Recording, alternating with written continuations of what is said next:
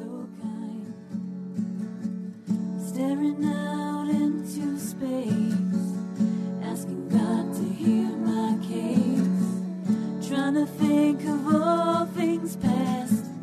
How long will my memory last? A purple angel, purple angel, purple angel, you're next to me. Well, hello, everyone, and welcome to Alzheimer Speaks Radio. I'm Lori LeBay, the host and founder of Alzheimer Speaks, and I'm thrilled that you are with us today. We're going to have an exciting conversation about some tips for those dealing with memory loss and various forms of dementia today. But before I get into introducing our guest, we always have new listeners, and they're always wondering, who the heck's Alzheimer Speaks, and what do they do, and why do they do it? So I like to just take a couple of minutes in the beginning to let people know who we are and what we do. Bottom line, I started this company because my own mother lived with dementia for 30 years. And so Alzheimer Speaks is really an advocacy-based company providing multiple platforms to shift our dementia care culture from crisis to comfort around the world. I got tired of dealing in what I felt was a broken system, and I wanted to have honest, authentic conversations to learn where resources were. And so that's really the core of who we are and what we do.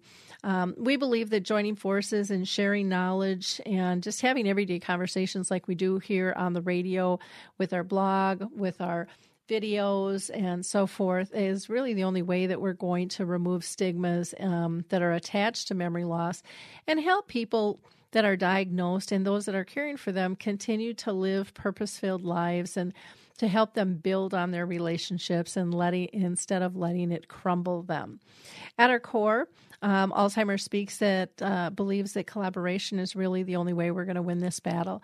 And I know that that's working thanks to each and every one of you. You see your likes, your clicks, your shares got us named the #1 influencer online according to ShareCare and Dr. Oz, and also got us recognized by Maria Shriver this last fall as an architect of change for humanity, which were huge honors.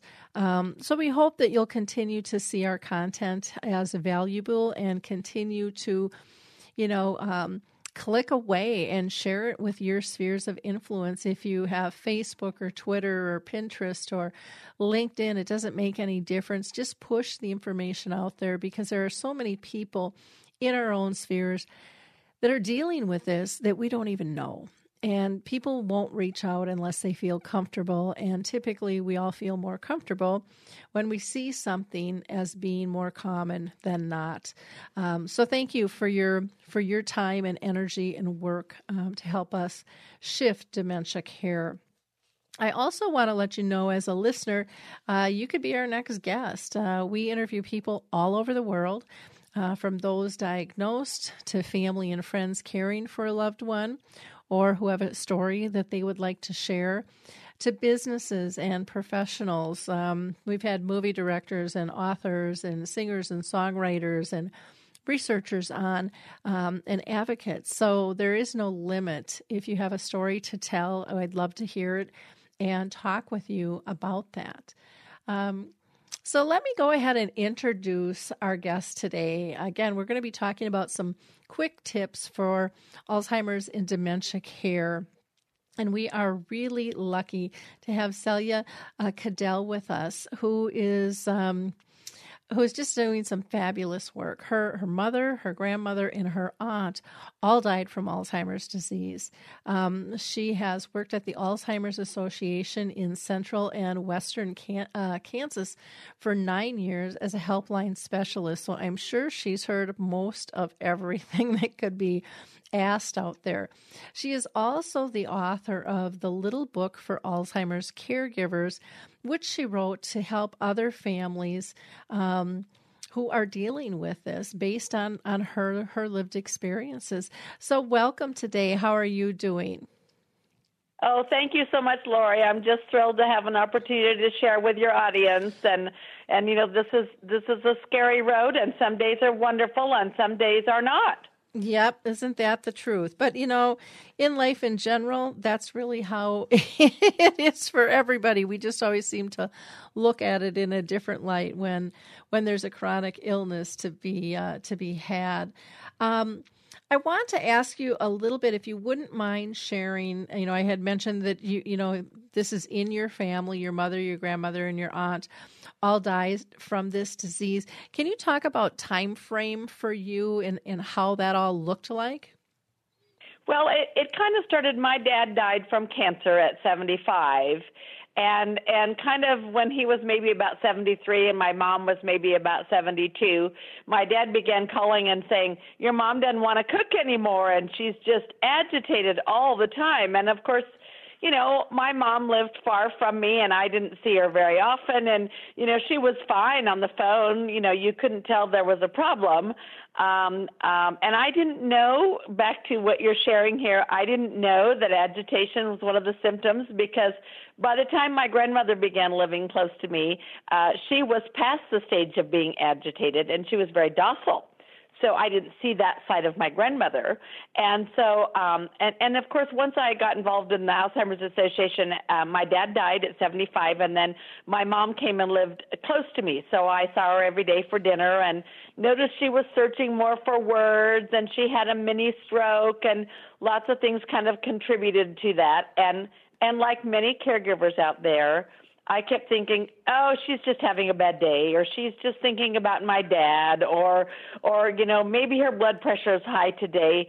And I had lots of reasons to, lots of excuses why that's not what it was, because I didn't want that to be.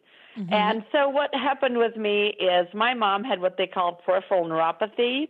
And the vitamin B in our system is the vitamin that helps nourish our nerves. And so she got anemic because nobody was checking her vitamin B levels, and that's how she got neuropathy.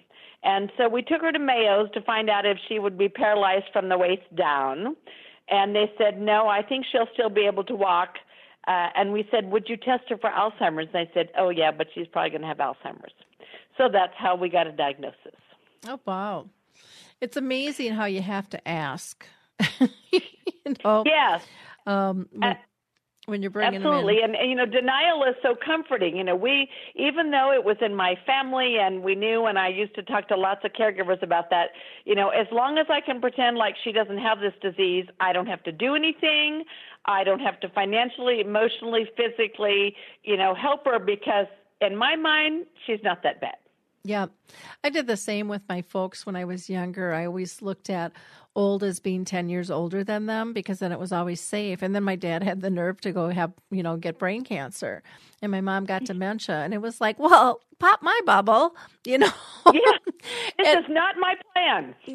Yeah, exactly. And it's funny how we do that to protect ourselves from the situation. Like, that's going to make it stop. But it's very, very common. And I would imagine that you heard a lot of that on the helpline.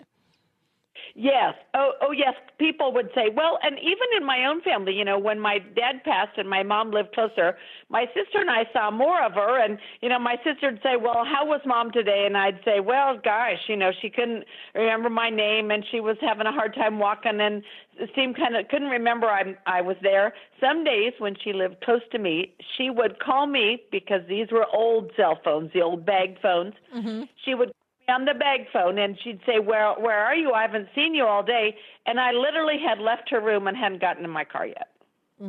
Yep. So, but as you say, it's so comforting.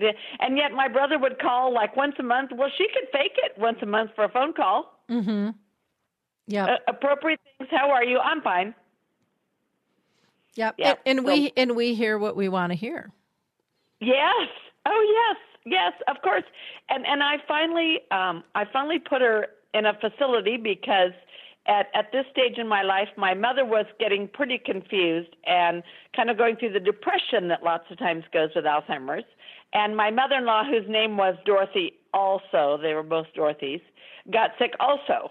And I couldn't take care of both of them.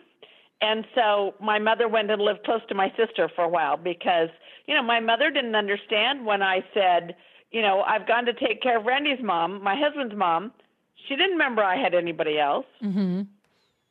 So it's real common. And I heard in one of your things, Laura, you just the one I listened to recently, this lady was talking about her dad being ill and being in a restaurant with him. And one of my favorite stories is that I took my mom for my birthday with my sister and grandchildren, and we were all sitting in this restaurant. It was kind of noisy because we talk about how, sometimes the background noise is disturbing for them. And so we were sitting in this restaurant, and my mom starts yelling. And I said, "So what's the matter, Mom?" And she said, "Why did you bring me here?" And I said, "Well, because we're celebrating my birthday." And I said, and she looked at me and she said, "Well, I don't know who any of you are." So it was a very sudden thing. There was no warning. We didn't know she didn't know who we were. Mm-hmm.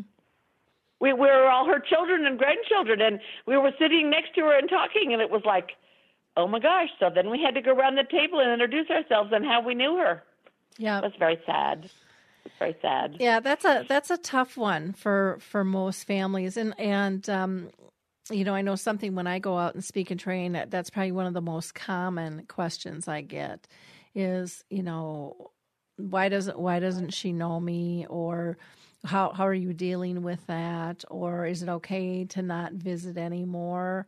Or should I still, they're looking kind of for permission and guidance of what to do. What would you tell people if you, if they're asking, is it worth me still being in their life if they don't know my name? What advice do you give people?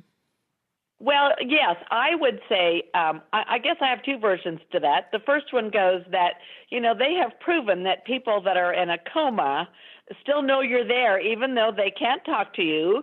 They may be just laying still, and maybe you can hold their hand, but they have proven that when they come to, that they heard you. Mm-hmm. And so as much as if that's so, people with dementia, even though they can't remember your name, and they maybe are not sure who you are. In their heart, they know. There's a famous story about a little man that goes to visit his wife in a nursing home, and he goes every day, and somebody says to him, "Well, why do you go? She doesn't know you." And he says to her, "Well, but I know her." So I think sometimes I think deep down in their heart, the Alzheimer's people know that there's somebody, you've come to visit them and you love them and you care for them, or you wouldn't be there. They mm-hmm. know that in their heart. And the other thing I think is sometimes you have to do what's right for your conscience and how you feel about it. It's kind of like I used to have people call and say, "Well, I'm doing all the work for Mom, and, my brothers and sisters aren't helping, and they never come to visit, and they don't send them money." And I say, well, but you have to do what's best for your conscience. You have to do what's best for your conscience, because when the end of the road comes and you have to say goodbye to your loved one in the grave, you have to know that you did what was best for your loved one as long as they were alive. You have to come to terms with your conscience. So I usually tell them that if you can take that, then you need to go. And sometimes they have wonderful days, and if you don't go, you miss that. Mm-hmm. My best story is my mom had her birthday, and I had a dear friend who made a cake for her, and it had cream cheese and Cool Whip in it. And you could tell my mom didn't know what the white stuff was. She had this blank look on her face, and my friend took her finger and put her finger in this, cream cheese Cool Whip, sugary stuff, and put it in her mouth. And my mom just grinned from ear to ear, just like a little kid. It was priceless. Just priceless. There were no words that we could explain to her what those things were, because she didn't know anymore. But once we put it on her tongue, she just grinned. Oh, yeah. So, those are the memories. Those are why you go. Mm-hmm. Yep, I agree, and I use that same phrase that we understand that people with a coma, can still take everything in. So can a person with dementia, and it's surprising. Yeah. Even when we think, they're not going to be able to communicate, you get those little nuggets, those little tidbits every now and then. I remember a time when my mom said my name and she hadn't said it in 3 years. And gift. Yeah, and I just bawled like a baby for like 2 hours because I forgot how much that meant to me, Yeah. And I remember kind of having a conversation with God about, I was like, feeling, oh, woe was me, and just heard, this is a gift. You need to share this with others. This is a gift. You were given a gift today, Lori, And Absolutely. And along that line would be, I'm big about sharing my books with anybody that comes in my life that I think needs one. And today my husband had a doctor appointment, and we ran into 3 different people whose mother or father had Alzheimer's within an hour's time. Oh, I can believe that. It's so prevalent. It is so prevalent. Yeah. Everywhere. And yet everybody still has that denial mentality that it isn't. And I mean, there's just absolutely no denying the impact that it's having on not just our country, but our world as a whole. And yes, well, and you're absolutely right. And I listened to your thing about from the caregivers or from the Alzheimer's, the young onset people on your website.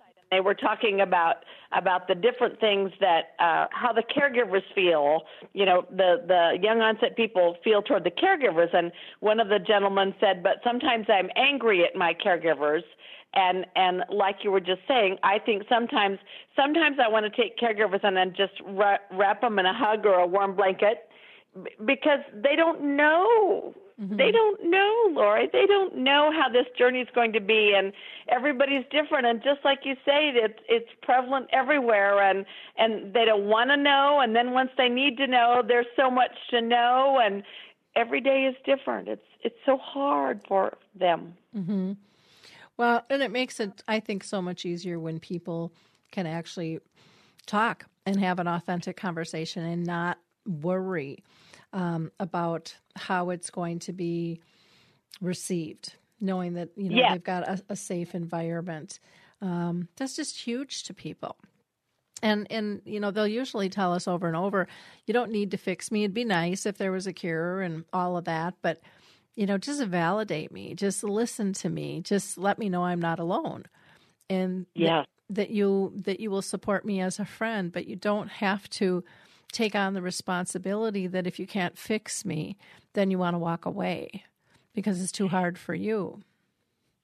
That's absolutely right. Lots of times they just want to talk. I used to have a little lady that would call into a helpline, and she just wanted to talk. She didn't really want anything from me, but she just needed to vent, and that's okay. So we talked about, well, how does that feel, and what have you tried, and is there anything that's made it better?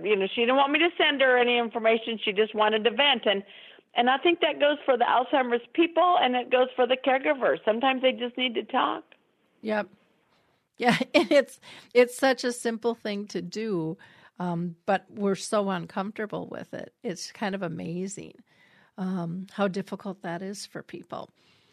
Yes, I have a good friend she had several surgeries, and her mother had Alzheimer's like yours. And she's kind of going through the stage where she doesn't know her husband's the caregiver, and she doesn't know who he is, and she keeps saying, so where's my husband, and where's my husband, and he keeps saying, I'm right here, and same thing. She wants to vent about her hallucinations, or she wants to vent about, she's seeing little people on the floor, and she just wants somebody to listen. Mm-hmm. Yep. And some days it's all gibberish and it doesn't make any sense, but that's okay. Mm-hmm. That's a huge thing and he feels bad because if he takes her out in public and that happens also. Sometimes you worry about if you go in public. I have known caregivers say about, well, gosh, my loved one got so agitated at the restaurant because she thought the waitress wasn't bringing her tea. Well, the waitress had filled up her glass like 5 times, but of course she didn't remember that. Mm-hmm. And she was in the agitation stage, and she was afraid she was going to make a scene in the restaurant. But, life happens. It's okay. Mm-hmm. Yep. You'll move through it. Yeah, very much so. Can you tell us, with your book, again, it's called The Little Book for Alzheimer's Caregivers, what can people expect if they purchase that book? What can they expect to find? Well, hopefully two things. There's lots of Alzheimer's books out there. I started when my mom got sick with a 36-hour day, and I read the first chapter, and I began bawling and decided my mom's not going to do that. And not to mention, I didn't have time to read it all. I was busy caregiving, and so it's short because people need an answer now. Like tonight, all of a sudden, my mom doesn't want to bathe. So what can I do to get her in the bathtub? It's been 4 days and yada, yada, yada. And so, you need some ideas now. And so there's specific tips on most of the subjects that Alzheimer's have, like bathing, wandering, how to get a diagnosis, what to do before you go to the doctor, wandering, hallucinations, sundowning. So I tell some tips in each chapter about those specific things that are most common. And then at the end I say, my thoughts, and throughout these explanations of some of the symptoms of Alzheimer's, I tell my story. My story is in there. People that know me and read my book say, well, it sounds just like you, but that only helps my friends because they know me. But it has lots of tips and stories and kind of guidelines. And I had somebody just ask me yesterday, so in her case, her mother, her grandmother, her uncle, and her aunt all had Alzheimer's. And she says, every time I forget something, my husband and my children say, oh, no, you've got Alzheimer's. Oh, no, you've got Alzheimer's. And she doesn't like them saying that to her.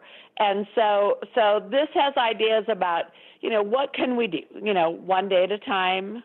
Don't worry about every little thing you forget. Alzheimer's isn't just memory loss. It's lots of things. What kind of things to watch for? I had somebody come and say, so my husband keeps going to the garage looking for things and he doesn't come back in with them. Well, so it has ideas about, so where do I begin? What do I do if I'm suspecting that there's something not quite right? Well, I usually tell families to keep a journal first because, it's not one thing, it's several things. And once you go to the doctor, you may be upset enough that you don't remember all the little things you saw in the last month. So write them down. It helps us all. We all make notes. So write them down. So together you can talk about, these are the things I'm worried about, and these are the things I'm concerned about. And then live your life. I used to have people come and say to me, so Alzheimer's is such an awful disease, and I'd say to them, well, so do you know some good diseases? Yeah, that's a good comeback. There aren't any, and Laura, you and I both know because we both had a parent that died from cancer. That wasn't so pretty either. Yep. Yeah, it's hard. Alzheimer's is an entirely a different thing. It's not like anything else, and lots of times caregivers will say, well, I got my mom to do such and such, and then I tried that today and it didn't work, and that's because it's a brain disease. Yep. So we talk about how each day is different. We talk about trying different things. We talk about, the book talks a little bit about, siblings involved. And I went to a workshop one time that talked about families. And sometimes families have what we call pigeons. They live far away and they fly into where the full-time caregiver lives. And then they tell them all the things they've done wrong. And then they fly away. Because, they aren't going to help. They don't send money. They don't stay and help do services. They just fly in and say, oh, the caregiver should do this and this and this, and then they leave. And, spending a few hours with someone with Alzheimer's is not like spending 24 hours with someone with Alzheimer's. And lots of times we know that in the early stages is a lot different than the later stages. I talk about some of the different stages and how it's different for everyone and how to deal with family things.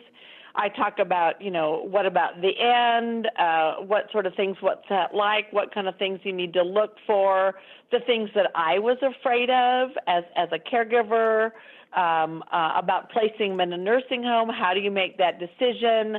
I know you had a gentleman that talked about taking his mother in.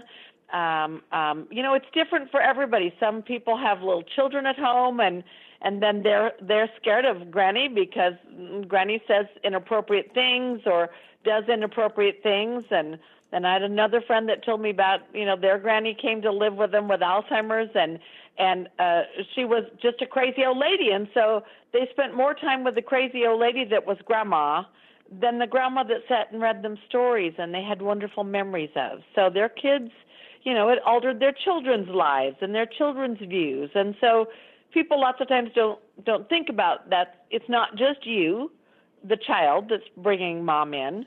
It affects your whole family if you have a family living with you. Mm-hmm.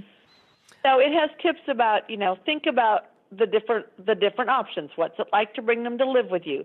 How do you pick an assisted living? What's the difference between an assisted and a nursing home? I did a presentation one time for cops, and we talked about the behavior of people with a form of dementia or Alzheimer's, and one of the cops said to me, well, if they can get that mad and angry, why don't you just lock them away in a nursing home? And I said to them, well, do you have any idea how much a nursing home costs? And they were just appalled.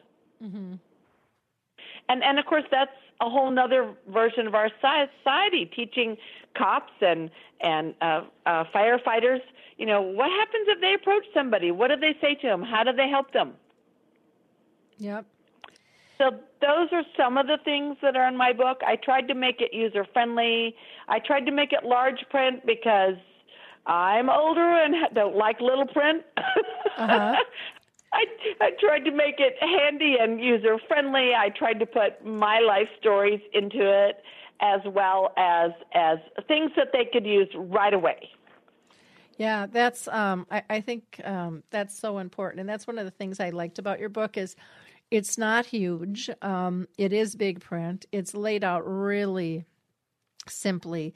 Like one of the things, when you're looking for a topic, I just open it up and it says exhaustion. And everybody gets there, the person with dementia and the person caring for somebody with dementia, and how you can help with something like that. And you've got communication techniques and telling people to, be vigilant and know your own reactions as well as theirs. It's a very easy book to be able to pick up and put down because sometimes people don't have a ton of time, but it's really easy to find where you left off the way you've designed the book. So I find that extremely helpful because that's what. Thank you, Lori. I tried to make it more user-friendly. And I found even for nurses and for people that are working in assisted livings and hospitals, I did a presentation for like 200 nurses one time, just because, there are dementia people on every floor of the hospital. Mm-hmm. They break their legs, they have cancer, they have issues. And what we found when I worked at the Alzheimer's Association was we would have doctors come in and do some training with us just as far as to find out what sort of resources were out there and to gain information. And if I have to pick between the doctor stopping me from bleeding to death and starting my heart, I want them to know that first. But secondly, I want them to know something about how to talk to an Alzheimer's person. I would have doctors that would say to my mom, well, Mrs. Wilson, how are you today? Well, of course, Mrs. Wilson was fine. My mom was always fine because she didn't remember calling 10 times a day to say, I need to go to the doctor. She didn't remember that. Yeah. So, well, all to have those kinds of doctor visits, yeah. Well, and it's kind of like when you bring your car in, it gets better. I think for most people, you can be sick and you go to the doctor and they ask and you want to be fine. So you tell them that you're okay or you downplay the symptoms. But, when it's a person with dementia, one of the things that I found really frustrating with doctor's appointments was they would ask my mom. Well, my mom doesn't know. Yes. So you need to understand the disease to know who to, and not to exclude her, but you need more information than just that as a source, because she can easily not remember or not give an accurate picture of what's actually going on. That's a perfect description, and one more step farther than that.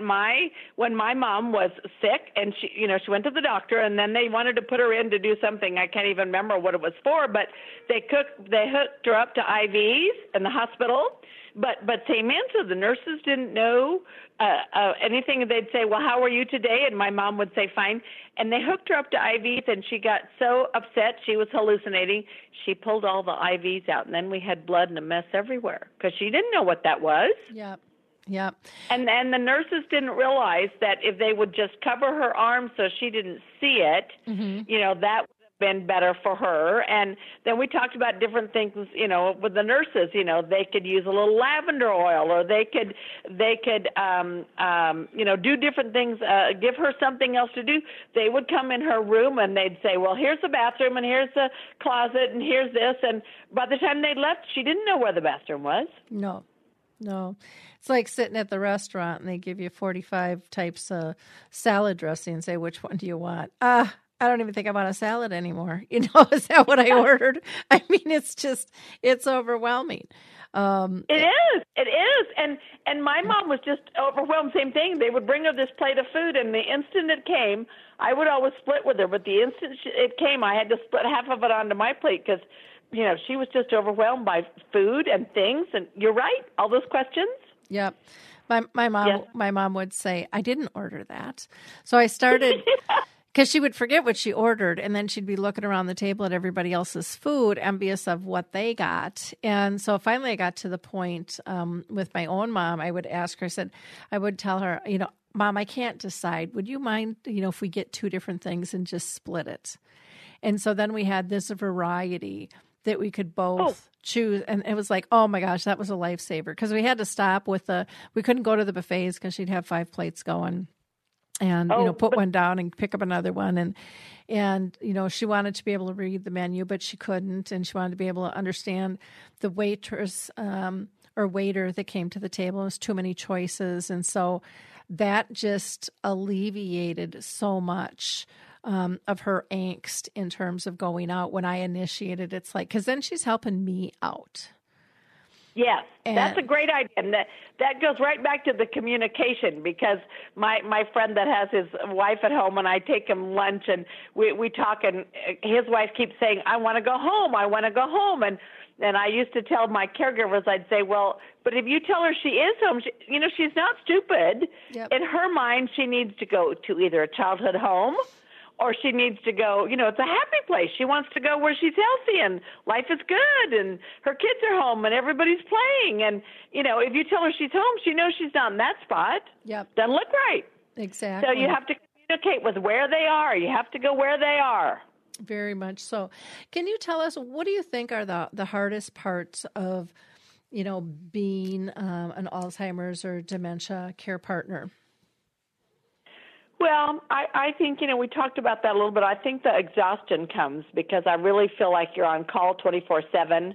We used to have, my mom, we thought she needed to have a phone in her facility, and so we gave her a phone, and we gave her 3 little buttons for 3 kids, so she could just pick up the phone and punch a button. Mm-hmm. So in the morning, she'd call about 7 o'clock and maybe catch us still home, and then she'd call each of us like at least 10 times during the day. Mm-hmm. Because, of course, she forgot we all went to work. Yep.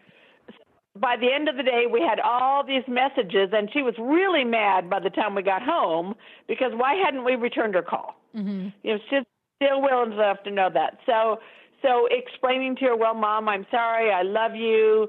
I'll be up to see you in a few minutes. Those kind of things. Because I felt bad as a caregiver that this was my mom. I wanted her to be happy. I didn't think I was doing all the right things. I didn't know enough. I wanted her to be happy. I couldn't fix it. I couldn't be there 24/7. So I think there's a lot of guilt that goes with being a caregiver. Mm-hmm. And you only have so much time, and it's all kind of a hit and miss from picking a facility to medications. I mean, I learned lots about medication. They kept using words I didn't know. Mm-hmm. I didn't know what all those drugs were, to what's going to make her feel better. I didn't realize, there's a study about pain. There's a study that they took, there's a study about Alzheimer's people, and they put Alzheimer's people that were going to have hip surgery, and then normal people that were going to have hip surgery, and the study was to see who got more pain medication. Mm-hmm. And of course, that didn't have Alzheimer's got the most pain medication because they could ask for it. Mm-hmm. They could interpret pain. They knew what it was. They knew how to ask for it. So and I worked at, after my mom died, I worked at the Alzheimer's Association for a few more years because you never worked until after she died. Yeah. No, she was still alive. Anyway, so I think people don't know that Alzheimer's people can be in pain, and lots of them are.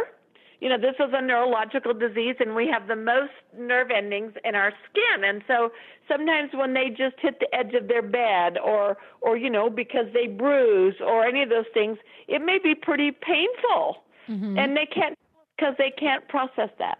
So I think those things as a caregiver, I wanted to make it better, and I didn't feel adequate. I didn't think I knew enough. I wanted to make it better. That's good. That's good. Do you go out and speak to a lot of groups, or what is your role now? Are you still with the association?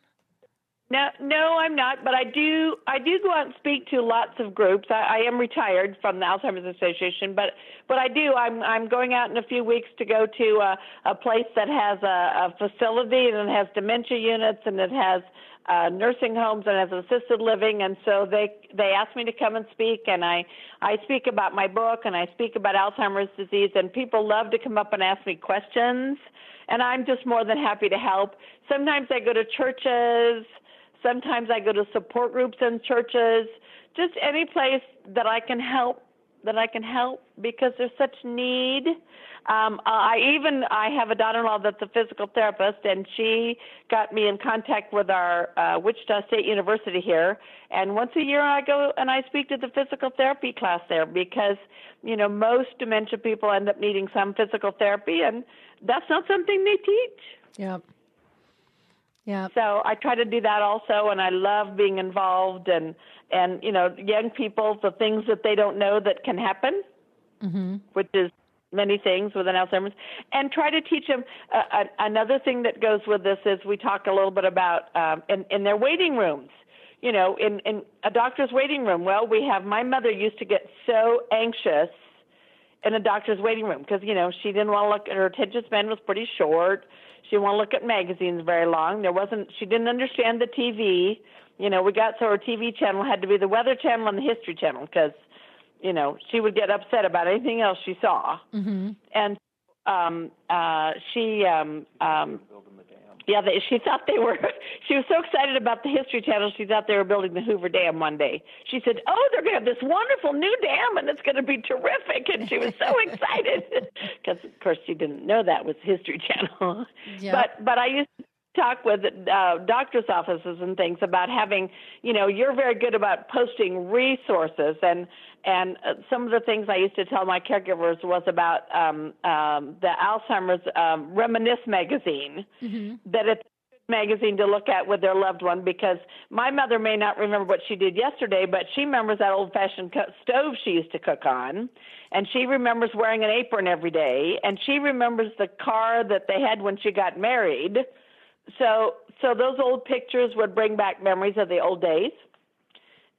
So I used to always tell my caregivers that I thought that was a good resource because that gave families something to do. You were talking about going and seeing their loved one, and what do grandchildren and great-grandchildren do when they visit? Well, they can take the Reminisce magazine and it's pictures of the old days, and they may not have said a word, but if they see a picture of the very first car they had, they may be able to tell you about it. Yep. Very true. Very, very true. I'm wondering, in some of my notes here, I've got something that says that there's over 50 different types of dementia with their own issues. And I'm just curious if you can talk a little bit about that, because I've heard everywhere from like 72 to over 200 different types. And I don't know if anybody really, really knows how many types there are because our researchers don't talk as well. And there's multiple, some people have multiple diagnoses of dementia. So yes, let's right. talk about that a little bit and what your thoughts are on all the different types and which ones you feel are the most common. You're absolutely right. Because I had a dear gentleman that came in to visit me one time, and he said he came and spent an hour with me, and he says my wife has Alzheimer's. What can you tell me about it? And so we talked about the symptoms and the things he might notice, and he left. And so he called back a couple days later, and he says, "Oh, I won't need that information. She doesn't have Alzheimer's. She has dementia." Mm-hmm. So there was this long pause. And so then about a week later, he called me back and he said, "Oh, so I guess we need to talk some more about dementia and Alzheimer's." And I said, "Maybe." So as you say, it's common. I remember I had someone come in that had Pick's disease. People don't talk much about that, and I haven't noticed much on your websites about that. That one's not quite as common, but when I first heard that word, I thought the very first person I knew that had Pick's disease, a client, they were literally picking at their skin until it was raw. Mm-hmm. And so they called for some suggestions. What can we do? We can't get them to leave it alone. We've tried different kinds of drugs and et cetera. So I thought those had some relation, but not necessarily. But they were also a young onset person. So they had it under the age of 65. So over the years, I've known some people with Lewy body. I've known some, as you say, sometimes they have Lewy body and they have another type. But people sometimes will come to me and say, "Well, my loved one never did that. She was always very happy and docile." Well, that doesn't mean she didn't have Alzheimer's. It just means it was different for her. Mm-hmm. Or I hear about people that can be very agitated and angry and, get into the guns and get into all sorts of things. And just because they're very agitated doesn't mean they don't have, as you say, Alzheimer's and maybe Lewy body or a combination of things. I heard, I got this number I heard a neurologist come where I live. We don't have any neurologists that just specialize in Alzheimer's or mm-hmm. just Alzheimer's and dementia. And I had a person that came from Kansas City, and she gave a lecture one time. That's where I got the number 50. And she said, well, that they had a few in Kansas City, but lots of times neurologists don't want to see just dementia and Alzheimer's people. They want to see other things because, let's face it, it's pretty depressing. They can't cure it. They don't know what we can do. There's lots of research out there, but it's still going on. And I used to have people with it. Oh, I also had somebody talk to me about, she was a specialist in Parkinson's. Mm-hmm. And she talked about the dementia that Parkinson's people have is lots of times better than an Alzheimer's dementia, because the Parkinson's dementia, lots of times those people still knew who you were, whereas Alzheimer's people lots of times don't. Mm-hmm. In my family, my grandmother didn't know anybody, and my aunt didn't, but my mother started out with multi-infarct dementia, and then she eventually got Alzheimer's. So she knew me until just before she died. So, and they were all related in the same bloodline. So it can be really different for different people. And as you say, the symptoms can be different. And research, you mentioned researchers. I always encourage family members and caregivers when they're looking into this to do some more looking about the research, because oftentimes they hear an article or they see something on Facebook and they don't read enough to find out, well, so how many people did they study? Probably 17 isn't enough. Mm-hmm. And, I had one years ago. They did a study where they were trying a new vaccine, and they studied 6. And one of those ladies got better for a year, and then she regressed to before. So same thing. If you're reading research, you need to read the whole article. You need to see how many people they studied, what period of time they studied, because, it's a developing field and there's lots of factors. And my favorite is when people call me and say, they have a pill for dementia. They tried it on these mice and they got so much better. So there's lots of really smart mice out there, Lori. Yep. Isn't that amazing? Really smart. Now, I need to tell you, because we have talked about a cruise, and then you can ask me some more questions. I just want to tell you my story about cruising and my mother. So over the millennium, we asked my mom, because she was still kind of with it then, So what would you like to do for this 2000, this millennium? Well, she wanted to go on a cruise because my mother had been on lots of cruises and she loved to cruise. Okay, Mom. So every day for a year, Lori, we talked to my mom when we visited her about this cruise. Remember, it's only so many days, and, some of the grandkids are going to go, and we're going to go on this cruise, and you'll love it, and it's a big ship, and, on and on. Every day we talked about it, Lori. So the day we actually got on a plane and got to the cruise ship and we took her to her cabin, her first words were, "Oh, I didn't know we were doing a cruise, but it's okay."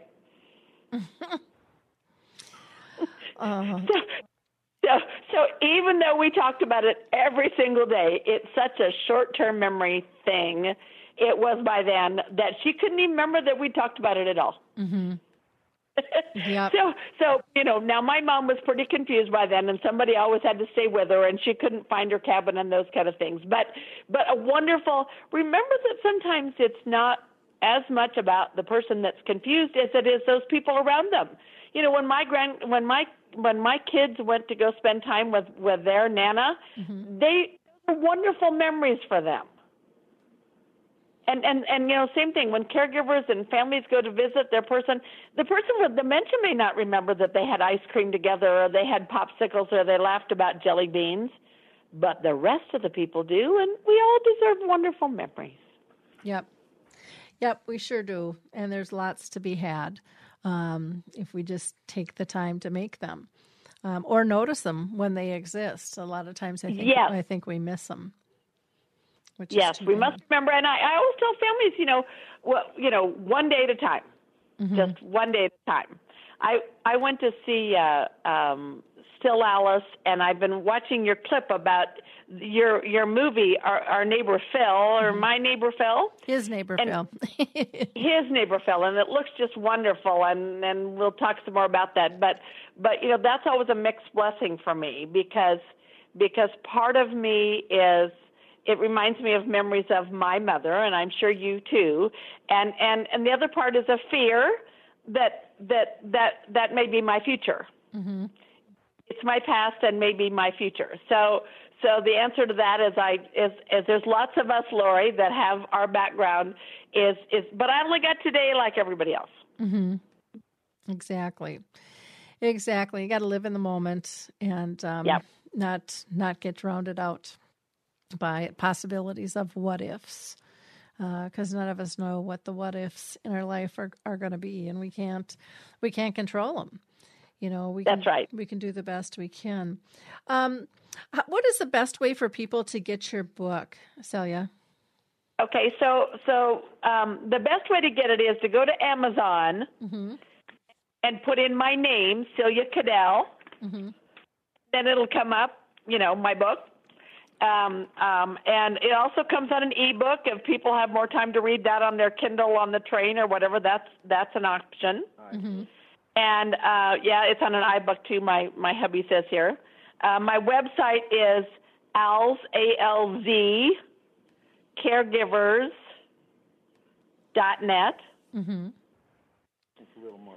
And you can look there also. And if you same thing, you can if people want to email me or contact me through my website, they can. And as I say, I do some speaking things for churches or anybody else. My whole passion is all about helping other people through this journey. If somebody can learn from my experiences to make their journey easier, that's what it's about. Okay. Well, thank you so much for being with us. It was just a very fun conversation. And again, the name of the book, you can Google too, is The Little Book for Alzheimer's Caregivers. The Little Book for Alzheimer's Caregivers. And it's a really easy reference, easy to read book. And again, I just opened up a page now as I'm going through it, and it just slapped me in the face that we need to talk about this just for a couple of minutes here. But you have a real short section in here about sibling battles, which I think is really common. I hear about that all the time. How do I fix my siblings? What would you say to someone who wants to fix their siblings? Yes, because, caregivers have enough stress, I think, by themselves. If you're the child that's taking care of mom, you have a lot on your plate. And then, siblings may come and say, but I think you need to put her in a rest home, or I think you need to give her more drugs, or I think she needs to come live with me, or, there's lots of stress to doing that and lots of decisions. And if you are the person that are in charge of making those durable power of attorney decisions and you are control, doesn't mean that your siblings like it. Mm-hmm. So they can have lots of opinions about what you do. And I used to do this at the Alzheimer's Association. We just have a family meeting mm-hmm. and have everybody come together and talk about the pros and cons and about the disease, and sometimes having a third party involved, somebody from a church that knows something about Alzheimer's, a friend that maybe is a nurse, somebody from a facility. Different places have counselors that will give you some advice about the disease and the progression. Just because she's happy and not very forgetful now doesn't mean that she won't eventually be. So I think educate. The more the family knows about the disease and the stages and the symptoms that they could experience. Sometimes they fall, and once they fall, I remember being dumbfounded that, how come they can't walk? Mm-hmm. How can you forget to walk? Well, you can, and they do. Mm-hmm. Just part of the disease. But if everybody, all the family does, the siblings don't all know that can happen, they might think, well, it doesn't matter where they live. They can live in the country because they can still walk. Well, maybe they can today. But educate, be informed, do it in a loving, caring way, that we need to talk about mom's care, what might happen, how we can take care of this. We need, and the other huge thing is whoever's in charge and the one that the family member that's doing the most caregiving, it's a godsend. If one of the other siblings will come and 24 hours, the main caregiver gets off. Mm-hmm. She can go pay her bills. She can go see her grandchildren. She can have a vacation, because then the other siblings appreciate what she's doing, if that's an option. Yep, definitely. Well, again, thank you so much for your time and your energy and your work today. It's fabulous. And again, the book is called The Little Book for Alzheimer's Caregivers. And thank you again so very much, Lori, for giving me the opportunity, and we all appreciate all the wonderful work you're doing for Alzheimer's families. Oh, thank you. Thank you so much.